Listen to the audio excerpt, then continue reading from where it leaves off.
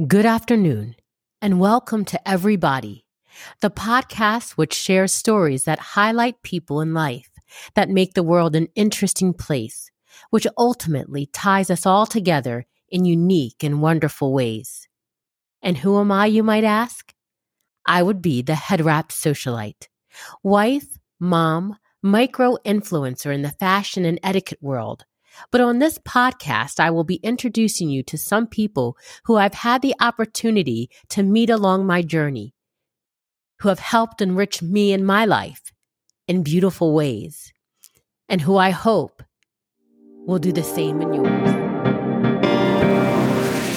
People are educated, they have confidence. We could all be confident people. We could have 100% confidence in our country. We could be citizens of the world and all be confident. Right. No one has to be at the bottom. That's it. You and I spoke about, it's surrounding yourself and knowing that in this world, there's beauty and diversity. There is so much. Let's embrace it and let's bring everybody along. In the perfect world, everybody should have a slice of the pie. Right.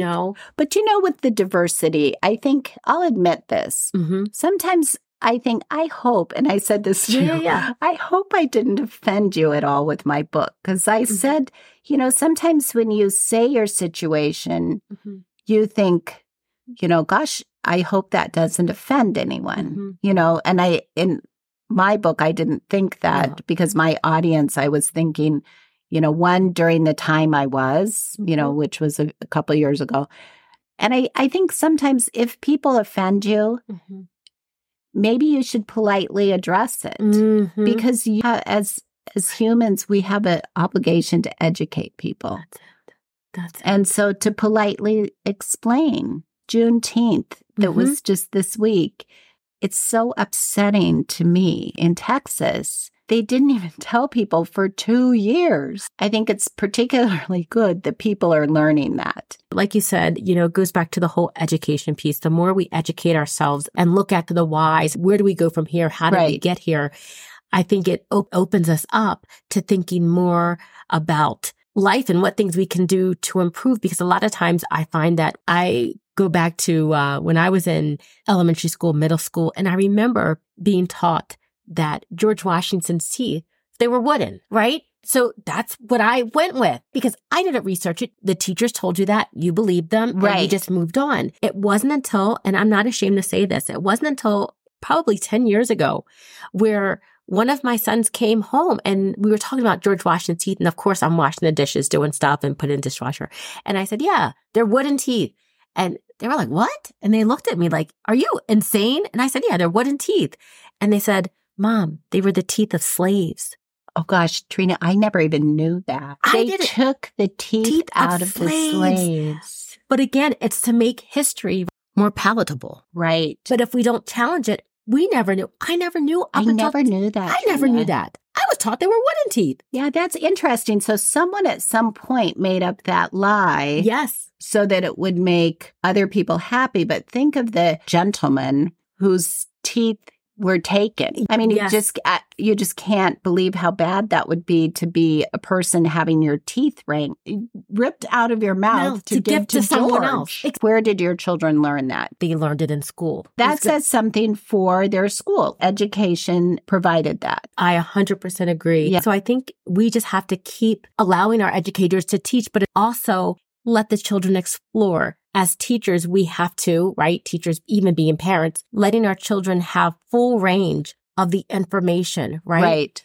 Instead of hiding some things because they are not palatable. That doesn't make it right. It's a very difficult thing. I think of the book, The Color Purple. Oh, yes. Which the language is a bit rough. I'm glad my children read it because you know what? I feel it had a story that needed to be told. I feel the story was appropriately told in that voice. And I feel it made them uncomfortable. It's okay. So much of life, if you feel a little uncomfortable, maybe you're learning something. It's in that discomfort that we grow. That we do. And sometimes it's really sad. I think it's easier to just walk the other direction and think quietly, gosh, I don't think they really know. I don't know. But it takes a bigger person to explain something. Or like me with the teeth, my imperfect knowledge, like all human beings, it's good to learn something. You can learn something every day, right?